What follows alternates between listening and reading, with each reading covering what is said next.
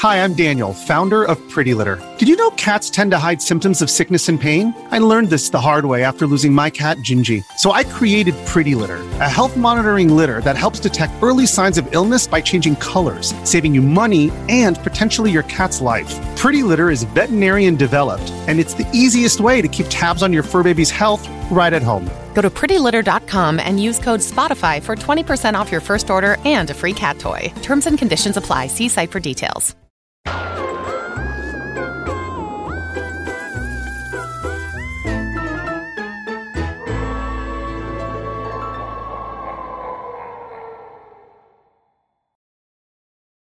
Yo, what's up? Welcome to Kind of Funny Games Daily for Monday, October 11th, 2021. I'm one of your hosts, Blessing Adeoye Jr. Joining me is the LaCroix Poppy himself, Tim fucking Geddes.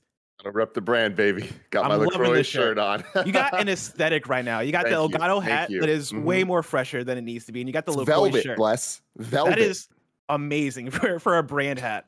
Yeah, no, shout out to Elgato bringing the heat with their little holiday giveaway. So shout out to them for that. And for the mics and stuff. Elgato's always been great to us. Yeah, shout out to Elgato for pretty much everything that we're using to actually work from home.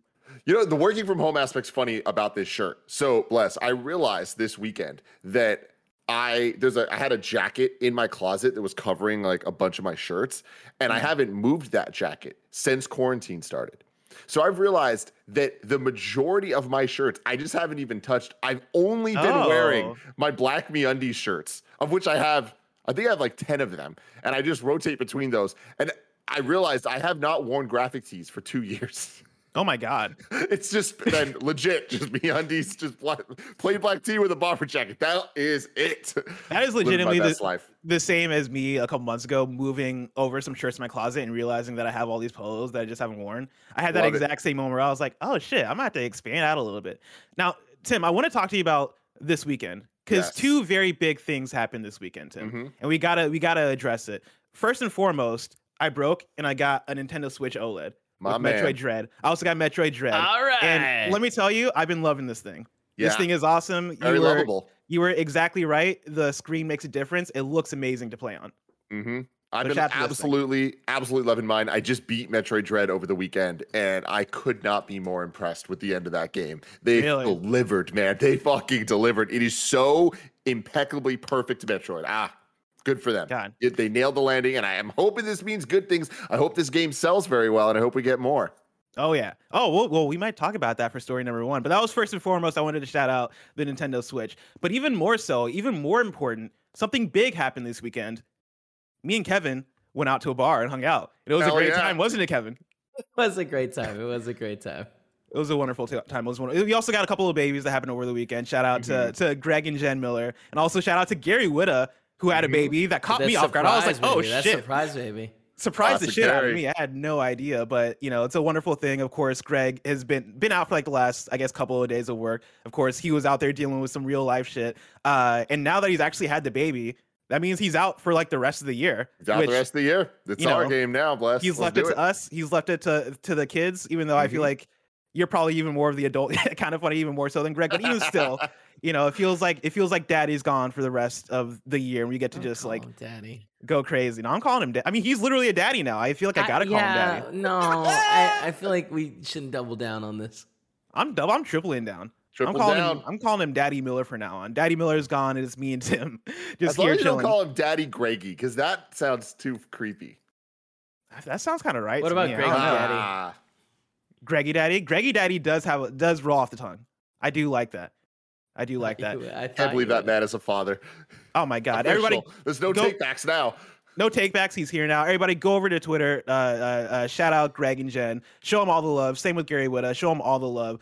Congratulations to everybody for having your kids. I feel like me and you, Tim, we got to catch up. We got to have our own children. We'll catch up one day. Yeah, we'll figure it out. Bless.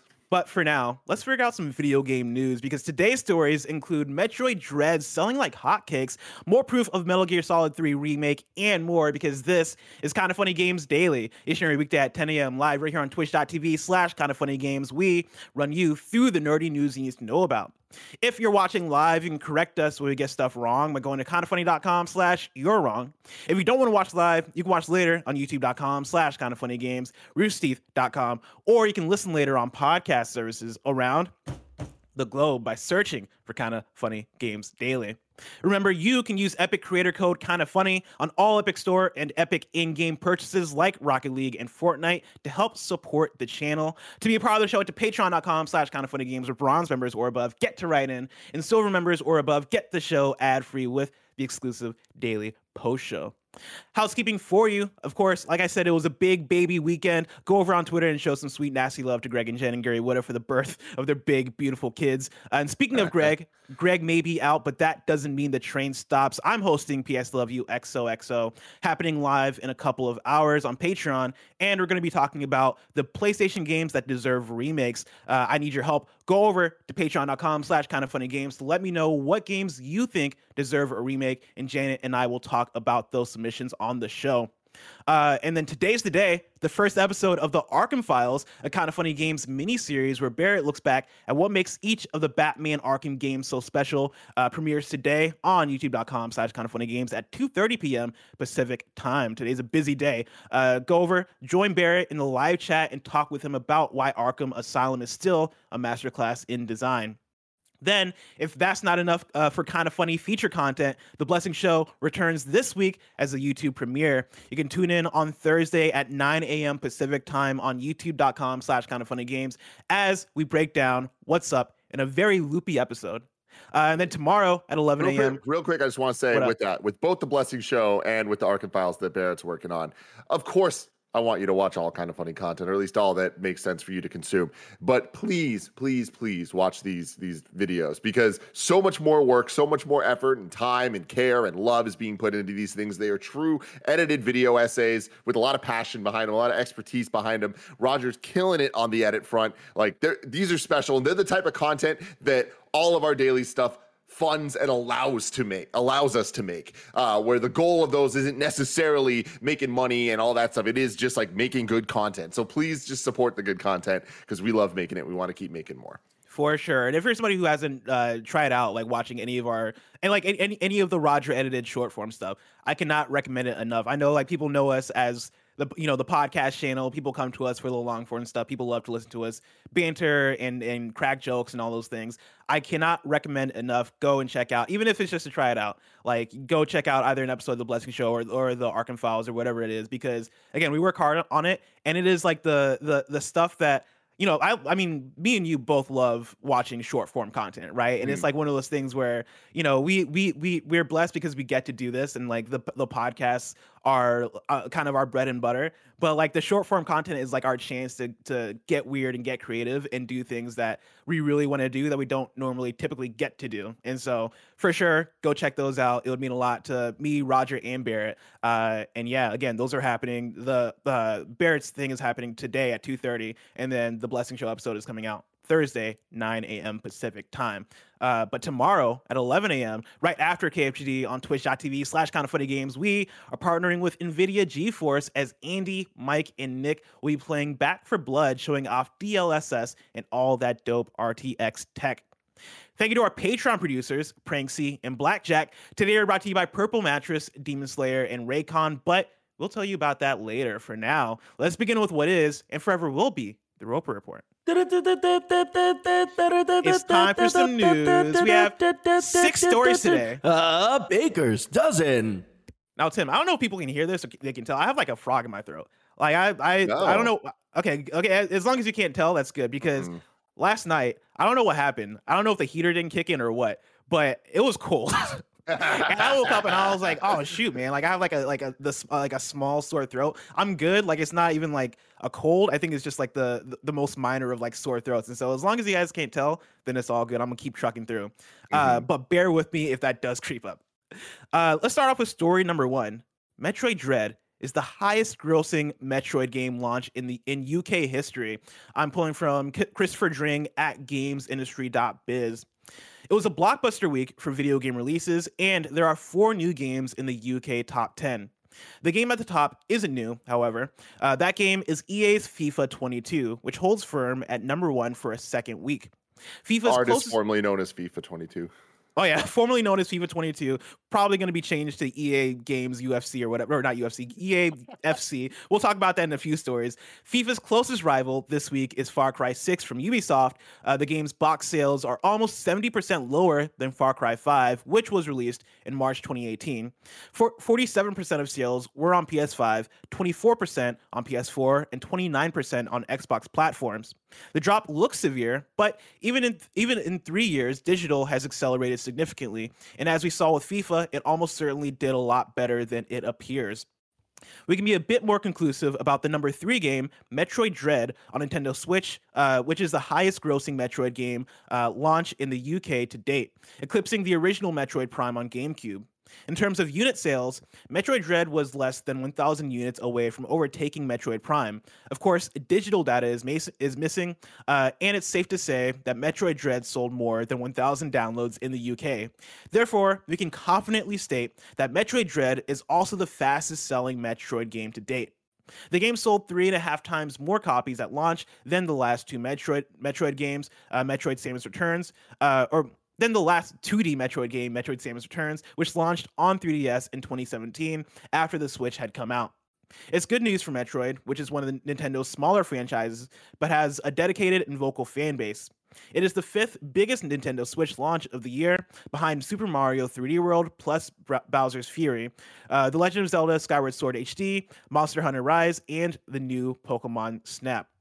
Here is the top 10 for UK box charts for the week ending October 9th, 2021. Starting at number 10, you have Grand Theft Auto 5. At number 9, Super Mario 3D World plus Bowser's Fury. At number 8, you have a new entry, Super Monkey Ball Banana Mania. At number 7, Animal Crossing New Horizons. At number 6, you have Minecraft for Switch.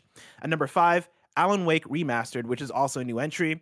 At number 4, you have Mario Kart 8 Deluxe. At number 3, new entry, Metroid Dread. At number 2, Far Cry 6, also a new entry. And then at number 1, you have FIFA 22.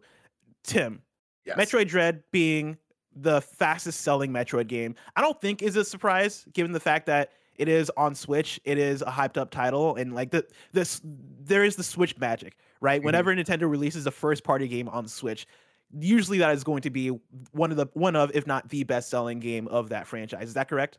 That is absolutely correct. And what's interesting about that as well is you got to look at the last couple of years of the Switch and the entries and franchises they're putting out. Like, we're not getting the Mario Odysseys, we're not getting the Breath of the Wilds right now. So it's like when these smaller titles do get a chance to shine, I think there's even more attention, more marketing, more kind of buzz around things like Metroid Dread. Looking back at previous Metroid sales here, like the original Metroid, or Metroid Prime is the highest at 2.84 million. And then behind that is the original on the NES at 2.73. And after that, there's a pretty sharp drop off. Like even Metroid Samus Returns on the 3DS, which also tended to sell very well for things, it's only at 0.56 million. So that's not that high of a number, especially for what people would consider one of Nintendo's flagship franchises. When you look at that compared to other franchises that I would put in a almost like similar area to it in terms of like prestige, like things like Fire Emblem, right? Like Fire Emblem, traditionally not that high of a seller. Most games weren't even released in America, but the ones that were, the highest selling one was Fire Emblem Awakening at 2.3, and then Fire Emblem Fates coming through at 3 million. But that was beat by Fire Emblem Three Houses on the Switch, that is now over 3 million, and it continues to rise. Looking even at like the Kirby games, which are selling extremely well. Star Allies becoming one of the highest selling Kirby games, and then Luigi's Mansion. And I think these numbers are the most important. Luigi's Mansion 1, 3.3 million. Luigi's Mansion 2 on the 3DS, 6.3 million. And then Luigi's Mansion 3, just shy of 10 million. Wow. Right? So that's the magic we're talking about. And that's kind of what I'm expecting from Metroid Dread. Maybe not 10 million, but I would not be surprised if in a while we're looking back at those, you know, when Nintendo puts out its year in review type thing. I wouldn't be surprised if we're hitting 6-7 million for Metroid Dread. And like, that is incredible. That would put it at, double, triple the best selling Metroid game ever. Mm-hmm. Do you think this signifies the idea that Metroid is back and is going to be I guess, considered alongside what we think of as like the Nintendo core lineup when we talk about the Marios, the Pokemons, the Zeldas. Do you think Metroid Dread is going to put it there? Because, you know, the article goes ahead and says that, you know, Metroid is one of the smaller Nintendo franchises. And I think you alluded to it earlier that, you know, Metroid we kind of think of as part of that core lineup, but in reality, it doesn't historically sell as much. And right now, it is the 5th biggest Nintendo Switch launch of the year, right? Like the article mentions that it's behind Mario 3D World, Zelda Skyward Sword HD, Monster Hunter Rise, and new Pokemon Snap. Do you think Metroid Dread at the end of the day is going to sell enough to like put it above those, or where do you think it's going to sit in terms of the overall Nintendo lineup? I mean, I think the fact that it's there already kind of answers your question, where it's like those 5 games aren't necessarily like the biggest bangers. I mean, it's just kind of ports of old games, a third-party game in the form of Monster Hunter, and then new Pokemon Snap, which like is definitely a spin-off title of Pokemon, which we're talking different rules there. That's not really comparing it to like a core Pokemon game in terms of sales.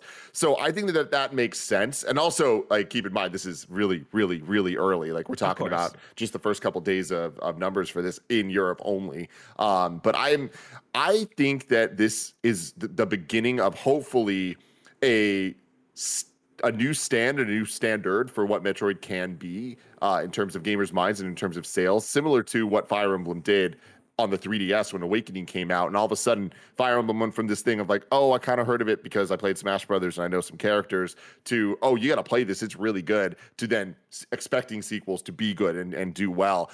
Of course, not on the level of Mario and Pokemon, which are on their own kind of level, and then under that Zelda. Like, I don't think that it'll ever hit those heights. I don't think it needs to, but like if it hits a kind of vibe with people, where imagine over the next couple of years, if we have Metroid Dread now, soon we get Metroid Prime Trilogy in some form, whether it's just a port or a remake of the first game or something, OG Prime, and then we eventually get Metroid Prime 4. That might be the most momentum Metroid has ever had. Like, it's crazy to think about this franchise where it started on the NES, goes to the Game Boy, and then Super Metroid happened on the SNES, and then nothing. The N64 did not have a Metroid game. It just went an entire generation without anything. And then one of the craziest things, I've been talking about this a lot because we've been talking about Metroid Dread so much, but like, can you believe that Metroid Prime and Metroid Fusion, the first 3D game that is revolutionary and changed the entire genre, and Metroid Fusion, the last 2D Metroid game until a couple days ago, both came out on the exact same day. Wow. Yeah. Yeah, like, I mean, when you mention this being the most momentum Metroid has had, right? Like, this is going to rival that in terms of, oh, Metroid is back. And for it being on the Switch, which is one of the most successful Nintendo platforms ever now, you know, that is going to put it in a place to succeed, right? Like, Dread being in that fifth place spot right now, but it being so critically well received and seeming to get more people into the franchise. I can't imagine how that momentum is going to feed into a release of Prime Trilogy, which, where are you at with that? Do you think that's for sure going to happen at this point? It is the worst kept secret in video game history, I think, at this point, but I think it has kind of taken on a life of its own where did the source of this secret come from? You know, like I believe that at some point the Prime Trilogy port to Switch did fully exist and was fully ready to go. What the plans for that are now in 2021, I'm not sure. Because there's a lot of rumors popping up about Prime 1 just being remade. I wouldn't be surprised. It's Nintendo. They do weird-ass shit. Why not both? They'll figure it out. They released Mario 3D collection last year, and now we're getting Mario 64 on Switch in a couple of weeks when it comes out on Nintendo Switch Online. Nintendo is down to do weird shit like that, and it almost strikes me as similar to the Switch Pro, where, you know, spring Switch Pro is for sure happening. We're all like, yes, like the sources are right. It's being reported by the Bloombergs, all the sources that we trust, the Jeff Grubbs, all these people, and we're sitting here like, wow, they still haven't announced it, huh? Like, is it still happening? Did plans get scrapped? And I'm in a similar place with Metroid Prime Trilogy, where I'm like, it makes too much sense. And for a company like Nintendo, where we're always talking about the weird Nintendo decisions, and we're talking about how they didn't enable Bluetooth audio until like a few weeks ago, and Nintendo's always doing weird shit. I'm sitting here like, I am convinced that Metroid Prime Trilogy has to happen, But the fact that it's Nintendo makes me think that they're gonna fumble it somehow, or they just have different plans in mind, or they're like, cool, we're gonna hold this until we feel like it's absolutely necessary. But one, I really do hope it happens, and if it happens, which I do think is likely, given reports and given rumors and all that stuff, I think that feed into Metroid Dread, into Prime Trilogy, which is going to get people like you, obviously, who loves Metroid and who has played Metroid Prime Trilogy, and me, who really would love to play Metroid Prime Trilogy, but I haven't actually gotten to play through those games. Just as growing up, I didn't have a GameCube, right? Like, I think that is going to get so many people in. You know, the people who haven't played it and the people that have, and then that feeding into a Metroid Prime 4 is going to be so strong. I don't know if it's going to take it to Zelda levels, but if it can take Metroid anywhere near that, you know, if we can ballpark it there, I think that story could be amazing for Metroid. Yeah, absolutely. I mean, there's a lot to break down there. What I think is really interesting is the idea of Prime Trilogy. Like, I love the Prime Trilogy. I love all 3 games, but in my opinion, they're not all equal. Like, Prime 1 it's the best. It is the gold standard. And the others were really good sequels, but they weren't Prime 1. I would honestly be totally okay with just a Prime 1 remake. Like, if I had to vote, I would vote for just like, let's put more love and care into that and like make it a better, more modern experience to then lead into Prime 4. But like, I'm not gonna be mad at just a more straightforward port, because they already did that on the Wii, with the original Metroid Prime Trilogy that they ported from the GameCube and adding motion controls and all that stuff.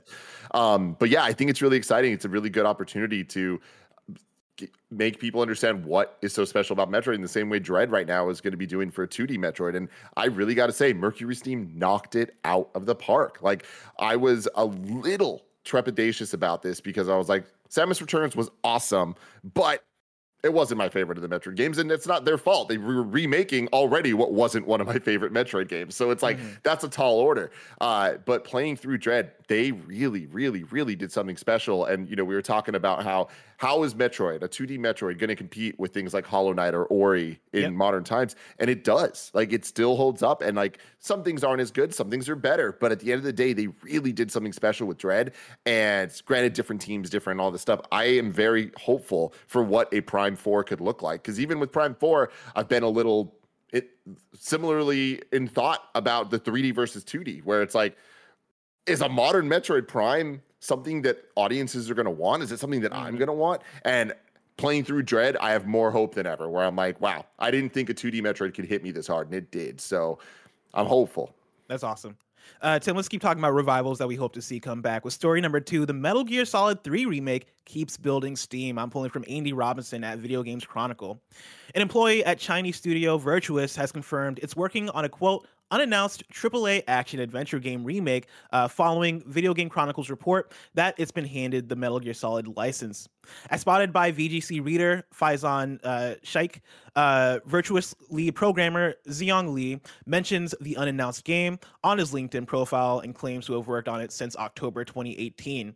According to his description, the remake will feature AAA quality level art, 4K graphics, and set-piece destruction. Lee also makes reference to multiple platforms in his description of the project.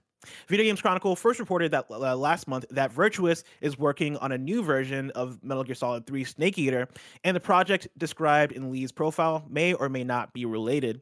In addition to MGS3 project, Konami intends to release remasters of the original Metal Gear Solid games for modern consoles, we reported. Established in 2004, Virtuous is one of the largest video game developers in the world and focuses on supporting the development of major AAA games or bringing existing games to new platforms. Recently, it worked on the Switch ports of Dark Souls Remastered, the Outer Worlds, and the BioShock Collection, as well as contributing art and content to blockbusters such as Battlefield 1, Uncharted 4, and Horizon Zero Dawn. Tim, where are you at with this rumor? I mean, it's hard to not believe that this is happening, given the reports. I mean, yeah, it's interesting. This isn't necessarily the way I would want this to happen, but I'll take more Metal Gear in anyway at this point, just because getting some of it means we're probably going to get more of it. A remake of 3, I am super stoked about. But with all of this, it's just, we've had so many years of talking about Blue Point, and there's expectations with that, and there's a level of quality that I expect. Whereas with this, it's like, okay, cool, the Switch ports, the Dark Souls Remastered, the Outer Worlds, BioShock Collection, like, I haven't heard anything horrible about those, but I also haven't heard anything great. So maybe, hopefully, there's not anything to worry about with this, but it's interesting, like thinking about the AAA quality level art, 4K graphics, set piece destruction. It's like, okay, so are we just taking the pachinko machine stuff and like applying it to the core of Snake Eater? Like, that's cool.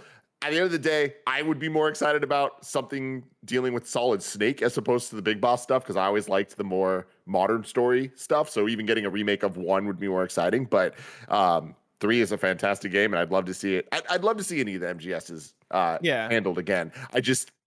All of this news, I don't know what this adds up to, because there's a lot of things here that I'm like this company, it almost seems a little too coincidental that that's their name. Virtuous, yeah.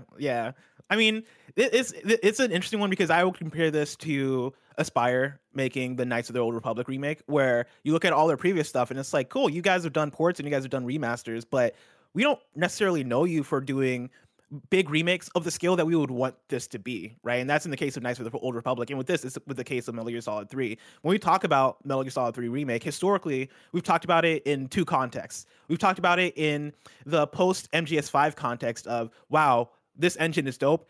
Konami, use this engine and make Metal Gear Solid 3, because that would be phenomenal. And then we've also talked about it in the context of, oh, Bluepoint would be perfect for remaking a Metal Gear Solid, right? And I think for me, I'm in the same boat as you, where remake any Metal Gear Solid, I'll be down for it. I love Metal Gear Solid. I do love Metal Gear Solid 3 and the big boss stuff more so than like the contemporary modern Metal Gear Solid content. But I love both regardless, right? Like both of those. Me too.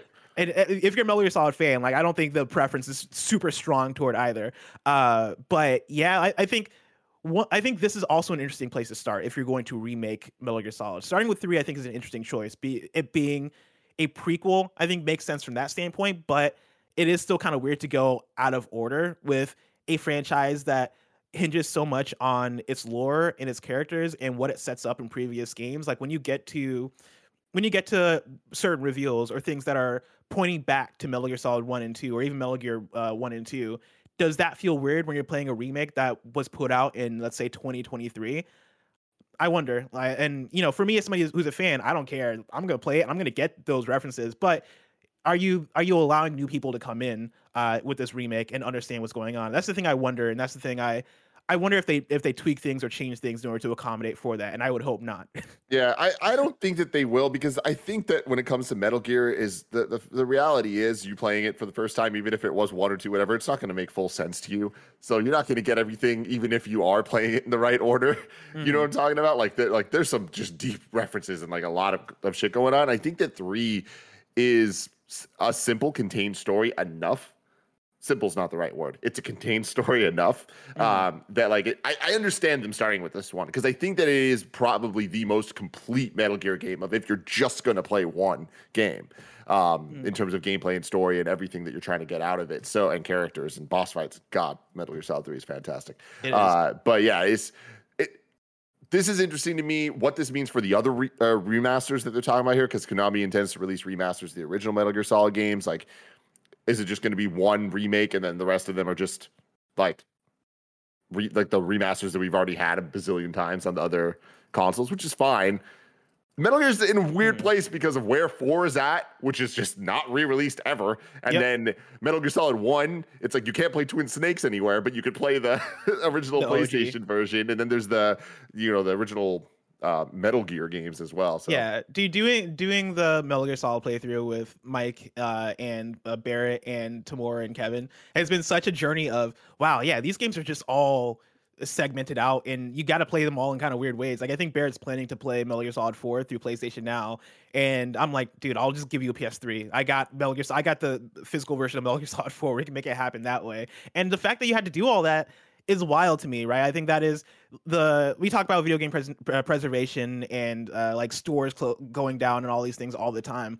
But man, I wish there was way more of an effort, just like from all parties in terms of, hey, like what are the important games that we need to bring forward? Metal Gear Solid 4 is a game that we need to figure out how to bring forward so it's not stranded on that platform, because that sucks. Like it's so difficult to get a PS3 and like go back and play that game. And who wants to do that, right? Like playing that game on PS5 or PS4 or whatever modern platform you have would be the way to play that game while doing it justice in a modern time. And yeah, like the fact that they're all segmented out that way. I mean, I would almost prefer a collection be done first, right? Of every Metal Gear Solid game ported to a modern platform so that we can be able to play it without going through the hoops and be able to play those games in their best version without having to accommodate for whatever, right? I have to get a handheld thing to play this. I have to dig out my PS1 to play this. Like, figure out a way to port all those things forward. I think that would be a great place to start. Regardless, though, I'm looking forward to seeing what this is, because even though Virtuous, they've not put out a Blue Point level thing before, or like they've not set expectation in terms of, oh, okay, I know they're gonna hit this quality, or I know this remake is gonna be this. The idea that there's any thought being put into bringing forward Metal Gear Solid 3 and remaking it in general excites me. And then talking about the AAA quality level art, 4K graphics, set piece destruction. In our previous stream of Metal Gear Solid 3, we went through the Shagohod chase, and man, oh man, as a set piece, that shit is hype. That thing is so dope. And the one thing that Bear was mentioning during was that, yeah, this looks cool, but it kind of sucks to play. Like, it's very clunky and all that stuff, which I totally get, because it probably is. Having not played it now for probably 8 years, I can imagine that portion of the game being super clunky. But watching it from just a set piece and a cinematic presentation standpoint, that's the shit I want. Like, I want them to be able to figure that stuff out and make it not only dope to watch and follow and get that cool destruction and all that stuff. I want it to be dope to play as well. And I think that's the magic they're able to do with remakes. And so totally. I'm rooting for this thing. But yeah. I am quite a bit nervous about it as well. Yeah, I mean, you alluded to this earlier, but like, there's two words that I'm not seeing here that I really, really it would be all I need to be absolutely in love with this, and that's Fox Engine.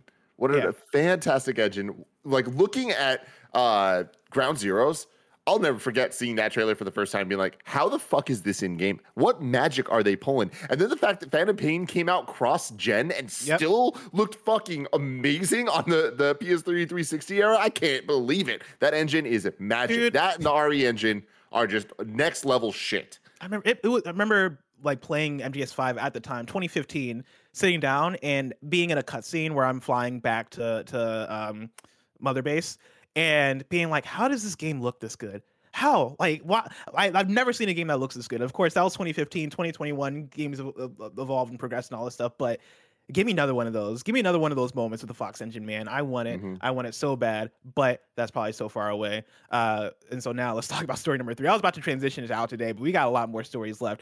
Let's do a Forza Horizon preview roundup. I'm going to pull from 2 different sources. Let's start with Mike Fahey at Kotaku, who says Forza Horizon 5 is more Forza Horizon, and that's fantastic. An hour or so into my time with the preview build of Forza Horizon 5, I found myself kangaroo hopping through cactus-dotted hills in a yellow Ford Bronco.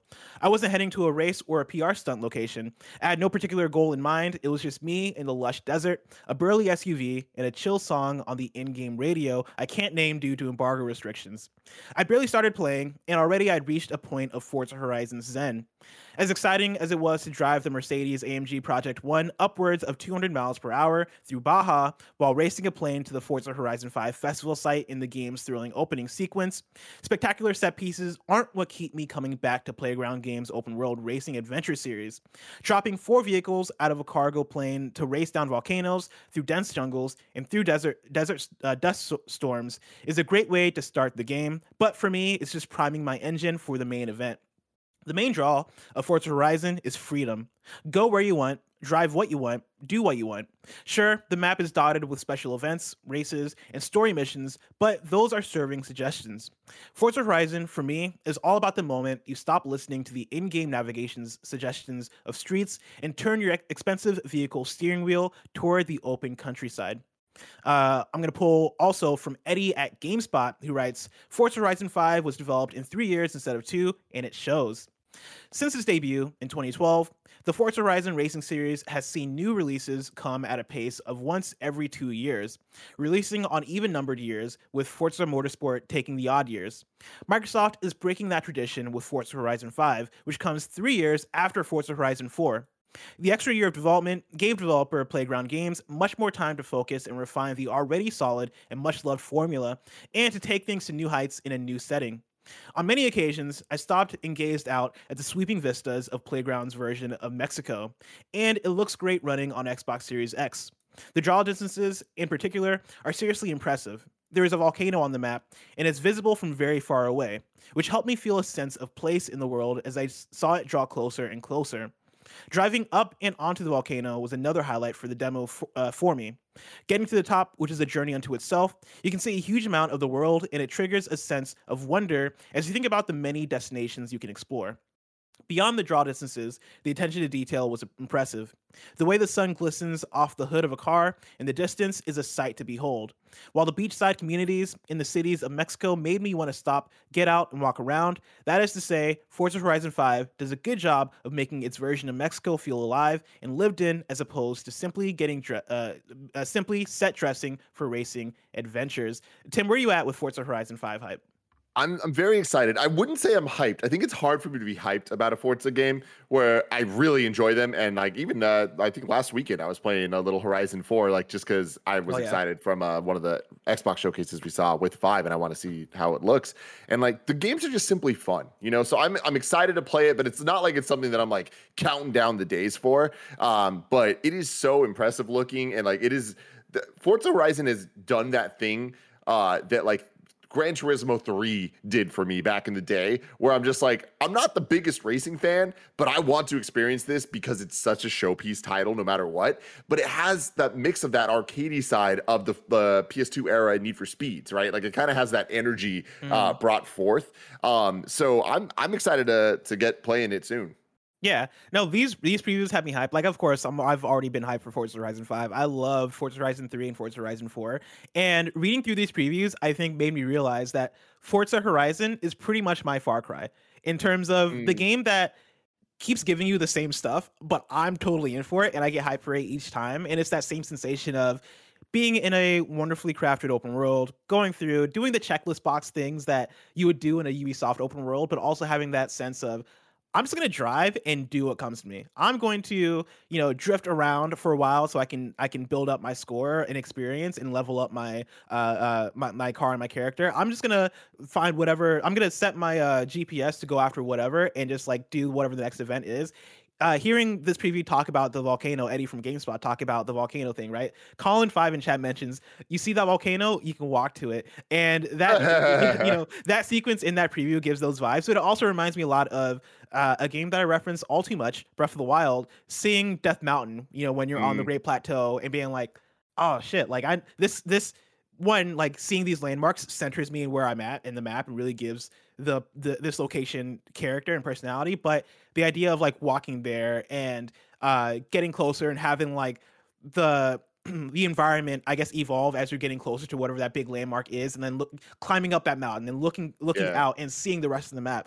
I love those moments in open world video games, and Forza Horizon, I think, is underrated in how well they're able to kind of provide those moments. And the idea that at least in a racing game, yeah, which I think Forza Horizon easily goes above and beyond in terms of open world racing games and what it can do, how it looks, how good it is to play, the set piece moments, all these things. Forza Horizon does a wonderful job of that, and hearing about just that one moment from Eddie has me super excited to check this one out. Yeah, totally. One thing I wanted to bring up, and go to You're Wrong and let me know if you can think of something, but what was the first game to do that? You see that mountain there? You can go there. Because the first time I remember hearing it, and I think it might be the first thing, because I can't think of a game before it that would have promoted this way, was Jak and Daxter, the Precursor's Legacy on the PS2, the first one. I thought you were going to say Skyrim. No, Jak and Daxter, because I remember, and Bless, you'll appreciate this. You know the N64, the hot tips, the VHS tapes? Oh yeah, I love those. Yeah, Hot News 64. PlayStation did a similar thing. They had the PlayStation Underground discs that would be demo discs, but then also like, amazing. And then I want to do a whole Gamescast topic about that stuff. That could be fun. But dude, I can dig out. I probably still have some PlayStation Underground discs on me that I can dig out, and I might have the Hot News 64 VHS. But on one of them that was leading into the like upcoming launch of Jak and Daxter, there was this video featurette with Naughty Dog, and I remember them like talking and doing the demo of like, that mountain there, you can go there. Like everywhere here, it's like there's no loading and all this stuff, and it's like that was a long time ago. And it's just, it'd be funny if thinking back for how much of a meme it's turned into now. Like, was it Jak and Daxter that did it first? Let me know. kindafunny.com/you're-wrong. I don't know if they would have done it in the demo because I never watched any Ocarina of Time demos, but Ocarina of Time had that, right? Where you saw Death Mountain in the background and you could go to it, even though, of course, like in the actual world, it's just a JPEG, but still the same thing of, oh shit, I can go there. I can have fun there. Tim, before we get into our next news story, I want to remind everybody that you can go to patreon.com/kindafunnygames where you can get the show ad-free. And speaking of ads, let us tell you about our sponsors. This episode is brought to you by Purple Mattress. Picture this. You're in bed ready for a good night's sleep. It's hot, you're sweaty, your neighbors are causing a ruckus. So are the cicadas who emerged from the ground after 17 years of getting ready to mate, scream, and die.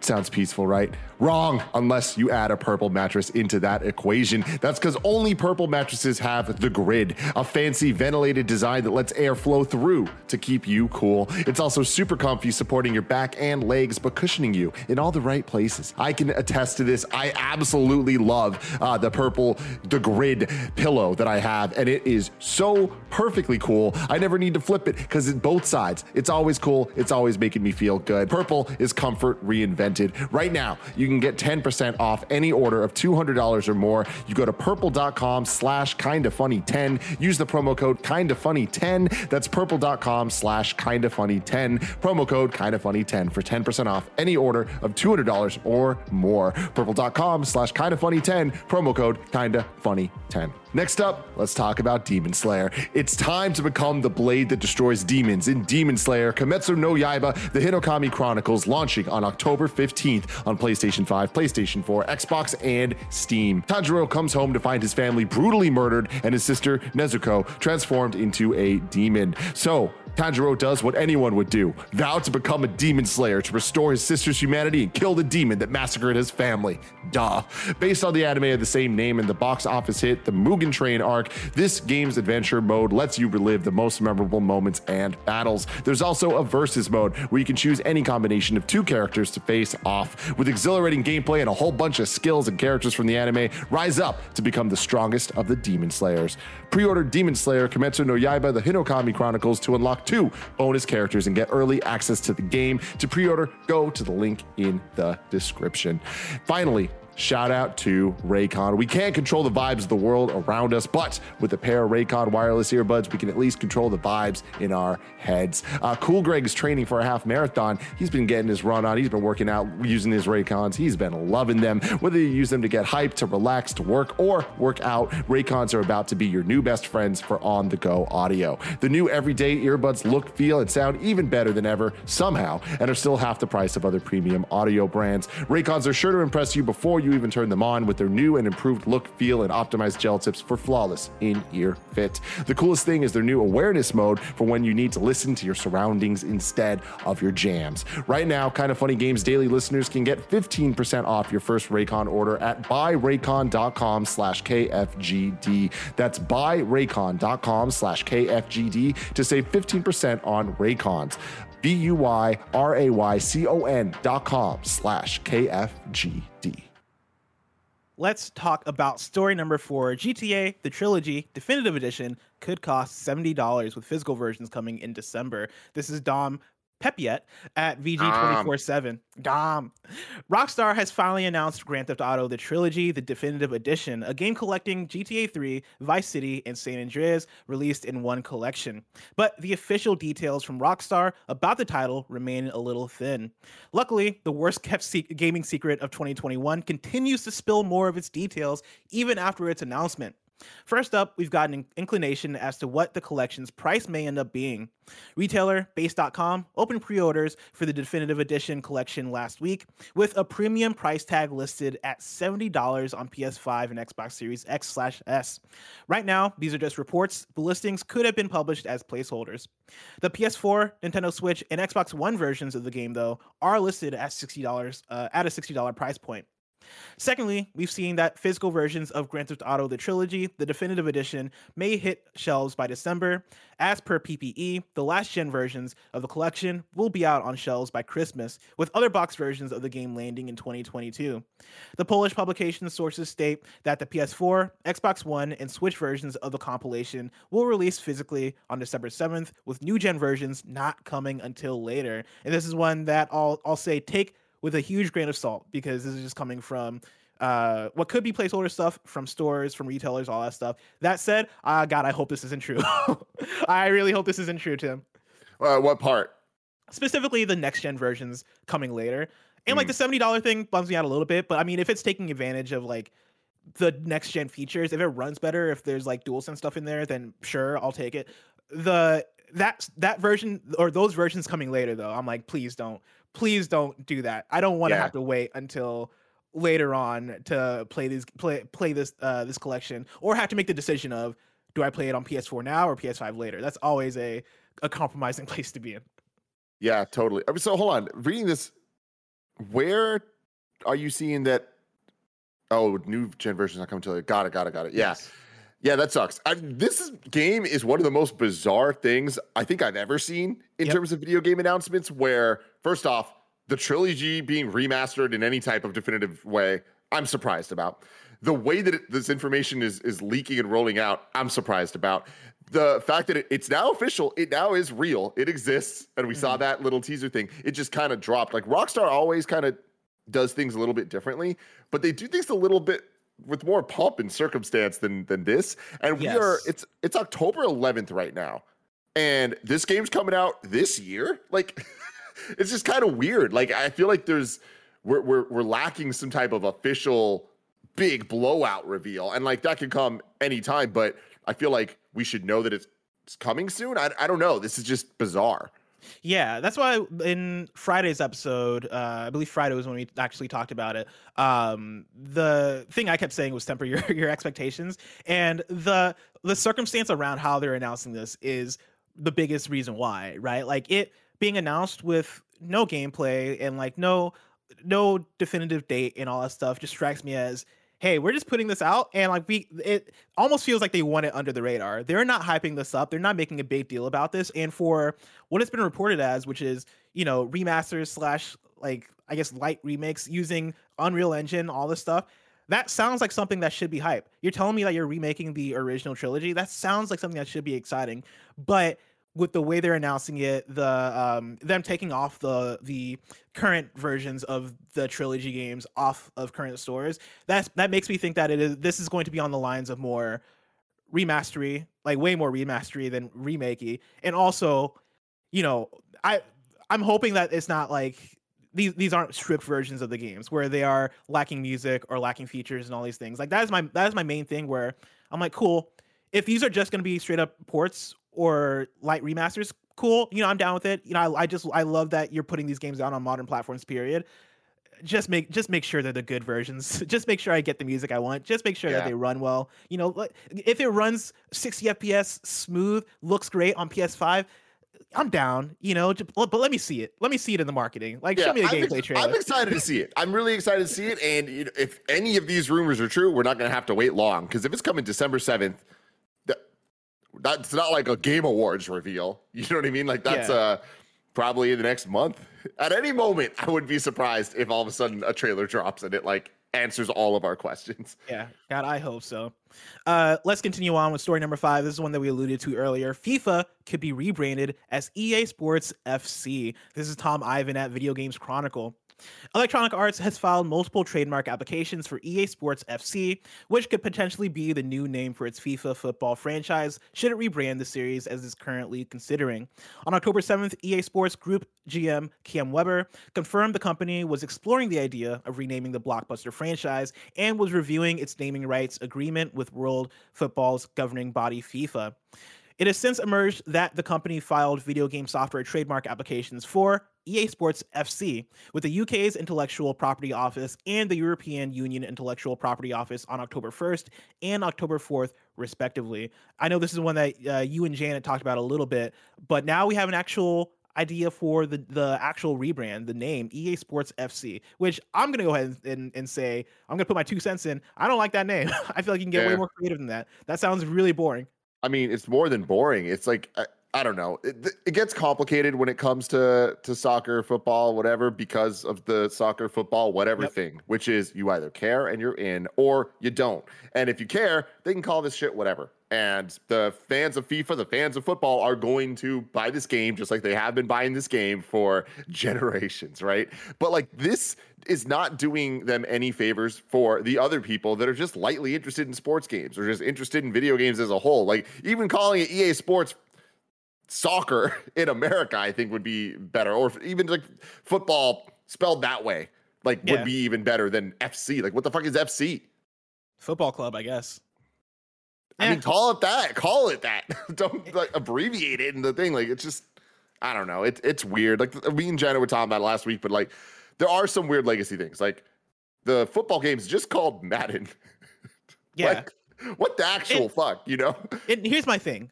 Madden, at the very least, was able to build that name recognition, and it makes sense now in a way where nobody's confused. We all get it. And I think at the end of the day, it's kind of a good brand name, right? It's something unique. As long as you have the rights to the name Madden, you don't have to worry about like renaming it because you had NFL in the title or whatever the thing is. With FIFA, I understand losing the rights because FIFA being its own governing body, all that stuff. There's probably a lot of hoops you have to jump through for that. I think you can go way more exciting than EA Sports FC. I think you could tie it to an actual player in the way that, you know, you tie it to an actual human being, John Madden. Maybe you could tie a FIFA game to Messi or Ronaldinho or I joked last week in chat. I was like, call it Diego Maradona's kicking it or something along those lines, right? That's me joking, but I think there are way more interesting places you can go to. As EA Sports FC is just a boring ass brand to have. That said, they're going to be fine because they don't really have competition. Yeah, eFootball is not good. People hate eFootball, and you know, like PES isn't what it used to be, and so people are still going to flock to this one being the main soccer game / football game, and I think they're going to be fine with it, but. Yeah. I don't know, man. I feel like there's even I mean, talking about PES, right? Like even PES in its history has had dope ass names. Winning 11, I always loved that name. I thought Winning 11 was the dopest name for a soccer game. Even Pro Evolution Soccer is a cool name. I think there are plenty of places you can go with it. I understand the soccer versus football thing, and they would probably just call it football in the US just because that's what the rest of the world goes by, and that they probably care more about the rest of the world than the US when it comes to the actual FIFA game, and people would understand it for the most part. But I don't know, man. EA Sports FC is boring. But that's where I stand. It's not the biggest deal, but as somebody who likes FIFA a lot, I'm like, you can get cooler than this. The chat's straight up proving my point too. Like they're all like, I know what FC means. I'm like, I know, you like soccer, you like football. Like I'm talking about the people that aren't invested, that don't know, that like even just spelling it out a little bit more, like would then allow them to know what it is. Yeah. Get that Messi license, FIFA. EA Sports, if you're watching this right now, right? I'm looking directly at you. Go to Messi. He's just out there vibing. He's chilling. He probably doesn't have that much left in his career because he's been doing this for a long time. I'm sure he'd be willing to get paid a bunch of money so he can put his name on every single box. Do it. Go after him. Mm-hmm. Let's round out this Roper Report with story number 6. Nintendo 64 games will be 60 hertz. Will be the 60 hertz versions in Europe. This is from the @Nintendo UK account on Twitter. They tweeted out this morning, all Nintendo 64 games included with Nintendo Switch Online plus expansion pack can be played in 60 hertz English language versions. Select games will also have the option to play the original European PAL versions with language options. And so that's good news. Everybody was freaking out about this last week because the people thought that the UK was going to get the PAL versions, which had, I believe, 50 hertz and like just weird caveats, like I think borders on the top and bottom of the screen and shit like that. And so good for you, Europe. You're going to get the good versions. Hell yeah. Good for you. Now, plus, think about this. We get to see these games on that fucking OLED screen, baby. Yeah, we do. Oh my God. I can't wait for it. Dude, playing Metroid Dread last night in bed, I was like, this is hot. This is a colorful screen right here. Plus, I was perusing some forums recently, and some people that I would say I respect enough in terms of when they say something, it might actually happen, but like their track record's a little iffy. I was seeing a lot of reference to the rare games coming to like more rare games after Banjo-Kazooie. So oh my god, Tim, I gotta talk to you about this because I want to figure out how to make N64 content. Whether that is, I love it. Whether that is, me doing Twitch streams with Mike or a segment for KFGD that is the N64 hype watch. I want to play through all these games. I fucking am so excited for this. I mentioned this last week. I think that this is my year, or this is my fall at least, in terms of the GTA trilogy getting released, and then also N64 online being a thing. I'm excited. Like those two things and Forza Horizon are probably the things I'm most hyped about for the rest of the fall. And goddamn, seeing the thumbnail with Mario Tennis and Mario 64 and Mario Kart and Ocarina of Time and Dr. Mario and all these games next to each other, it ignites a feeling in me, Tim. I love that. I want to figure that out because there's something there. And I also want to say that Star Fox 64, I cannot wait to play that again. It's been a while. Star Fox 64 is probably on my list of most replayed games ever of all time. And this is since I first played it back in whatever it was, like 98, this is the longest time I've went without playing through it. So I'm overdue. I'm waiting for this to come to Switch Online, and I can't wait to see it on that screen. But playing Metroid Dread this weekend just made me realize that I need to not give up on Star Fox just yet.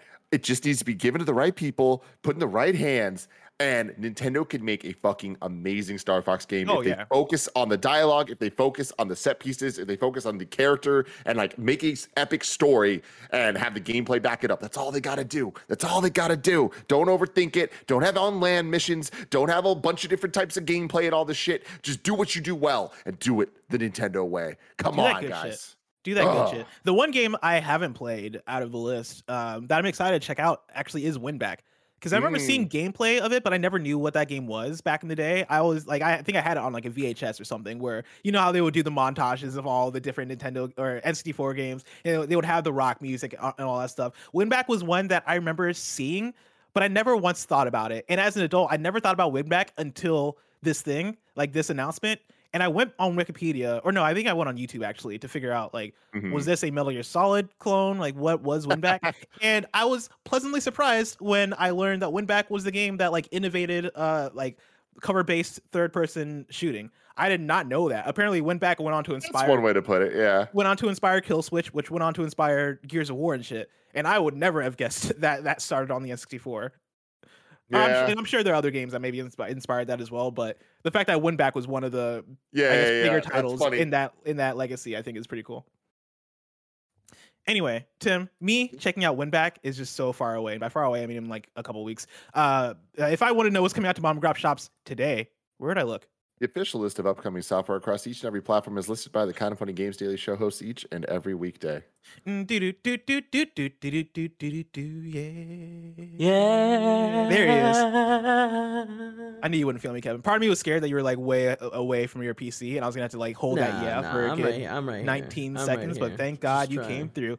Out today, we got Settlement Survival for PC, Eternium for PC, Book of Travels for PC, Fox Goes Hunting is now available on Steam, Night Squad 2 is out today on PS4, and then Those Who Came is out now on Steam. New dates for you: Dog Shelter Sim To the Rescue rolls over onto Steam November 4th, 2021. Touhou Multi-Scroll Shooting 2 is coming to Steam on October 26th, and then Evil Genius 2 World Domination is coming to consoles on November 30th. Deal of the day for you: there's a Sonic sale happening on the US eShop right now. You can get Sonic Mania for $10. You can also get Sega Aegis Sonic 1 for $6, Sega Aegis Sonic 2 for $6, and then Sonic Forces for $10. Let me tell you, Sonic Mania for $10 is a good deal. It's a fun game. Definitely check that out if you haven't. Tim, folks can go over to kindoffunny.com/you're wrong, where they can write in, let us know what we got wrong as we got it wrong, so we can correct it for those watching later on youtube.com/kindoffunnygames and on podcast services around the globe. Nanobologist writes in and says the origin of See That Mountain Over There was Jak and Daxter 1. And so Tim, you nailed it apparently. Here we go. Oh, let's see here. People are writing in. Somebody wrote in about the cool Nickelodeon Xboxes, which I didn't include, but yeah, those are cool. And so if you have interest in Xbox Series X and Nickelodeon, check out the Nickelodeon All-Star Brawl consoles. I believe it's on Xbox's Twitter. And then when is is there a date for the N64 things? I just don't remember. This month, I believe. I think there is an exact date. You might be able to look it up. I'm right there with you, man. Living a great life. We got Sora coming to Smash in like a week. We got freaking N64 games to play. Come on. Hell yeah. A couple people wrote in to mention that FC does indeed stand for football club, and so we nailed it there. And then Callahan writes in and says, he mentioned Evil Genius. FYI, it will also be available on Game Pass day one, and so that's a heads up for you, Xbox players. But for now, of course, today is Monday, which means we have a whole week ahead of us. This week's hosts look like this. Tomorrow, you're getting Tim and Laura Kate Dale. Wednesday, you're getting me and Andy. Thursday, it's Timur and Tim for Tim TM Thursdays. Then on Friday, it's me and Janet. If you're watching this live on Twitch right now, after this is Andy and Nick playing some It Takes Two. If you want to catch that stream later, subscribe to youtube.com/kindoffunnyplays. Remember, this has been Kind of Funny Games Daily, each and every weekday live right here on twitch.tv/kindoffunnygames. We run you through the nerdy news you need to know about. We have a Patreon post show for those that are subbed at the silver level of patreon.com/kindoffunnygames. So stick around for that. Otherwise, until next time, Game Daily.